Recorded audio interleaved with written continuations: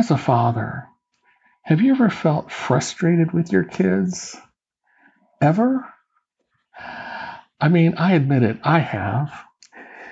And I wonder if my Heavenly Father has ever been frustrated with me as his child.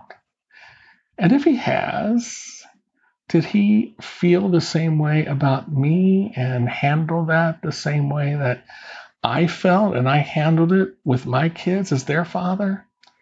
Yeah, I doubt it. But it's interesting to think about. And that's what this episode is all about. This is Where's God?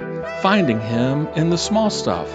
And I'm your host, Greg McCollum. I'm going to tell you a story that will inspire you and help you move closer to God through the small stuff in your life. A story to give you a glimpse of God that will surprise you with its simplicity and amaze you with its message.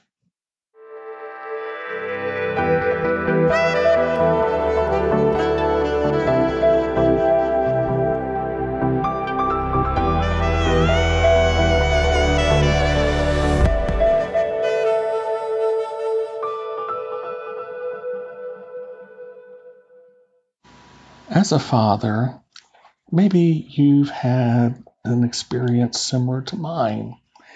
And that is sometimes we just pull our hair out by the handful because of our kids. I remember the days when my kids were younger. It just seemed like there were certain times you go through these moments when if it wasn't one thing, it was another with them.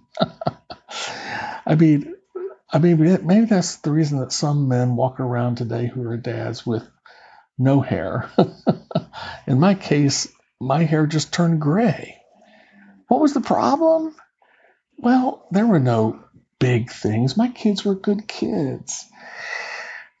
And I couldn't ask for better kids. But, no kids are perfect, right? And there were things that they just did on occasion that aggravated me. Like when my daughter mistakenly took a bite of a peanut butter and jelly sandwich that my sister had made for her, not knowing that my daughter hates peanut butter and jelly sandwiches. But my daughter took the bite before she realized what it was, and as soon as she knew it was peanut butter and jelly, she refused to swallow it. She refused to spit it out. I don't know what the plan was, but she could be stubborn sometimes. And I don't know, maybe she was just going to try to keep it there the rest of her life. It was a little frustrating. Or maybe the time my other daughter left her special cuddly toy in a hotel room when we were on vacation traveling hours away from home and didn't realize that she left the special cuddly toy that she couldn't go to bed without, that she couldn't go to sleep without, hours behind us after we hit the road on our trip. And the frustration of trying to retrieve that little cuddly toy or replace it, yeah, it was a fiasco in a little way, in a bit of a way, as you can imagine. Or the time that my son, after playing baseball all of his life, who was such a great baseball player, so good, decided in high school that he was done. He was on the high school team, but he did not want to play baseball anymore. I think that decision broke my heart a lot more than it broke his. But those are just the kinds of little things that, sometimes would get on my nerves as a dad. And I'm sure you have your own little list of things that your kids did that drove you a little crazy too. Sometimes they were frustrating. Sometimes, they were disappointing. Sometimes they wore me out. And I have to say, not very often, very rarely, but on occasion, maybe they even made me a little angry about something. I mean, here I was doing everything possible, everything within my power to make sure everything went just right in their lives. But they weren't perfect. Maybe the problem was not that so much.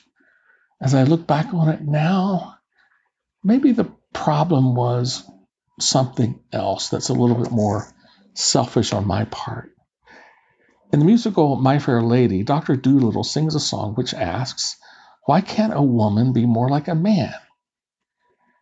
But I think when I look back on it with my kids and the times that they frustrated me, my song would have been sung like this: "Why can't my kids be more like me?"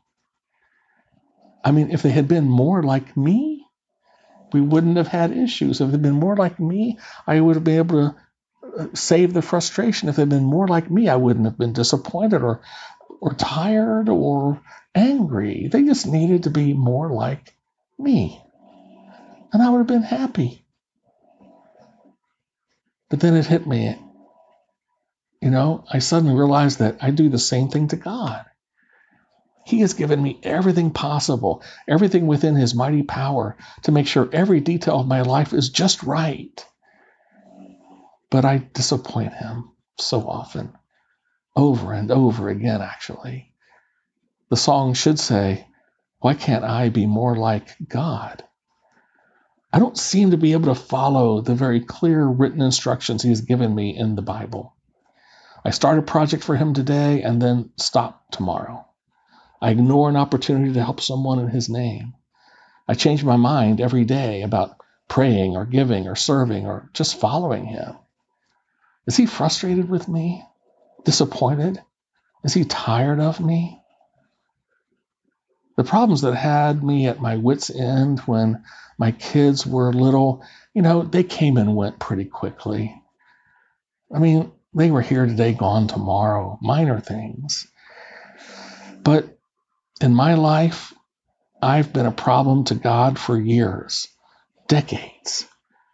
Do I make him angry?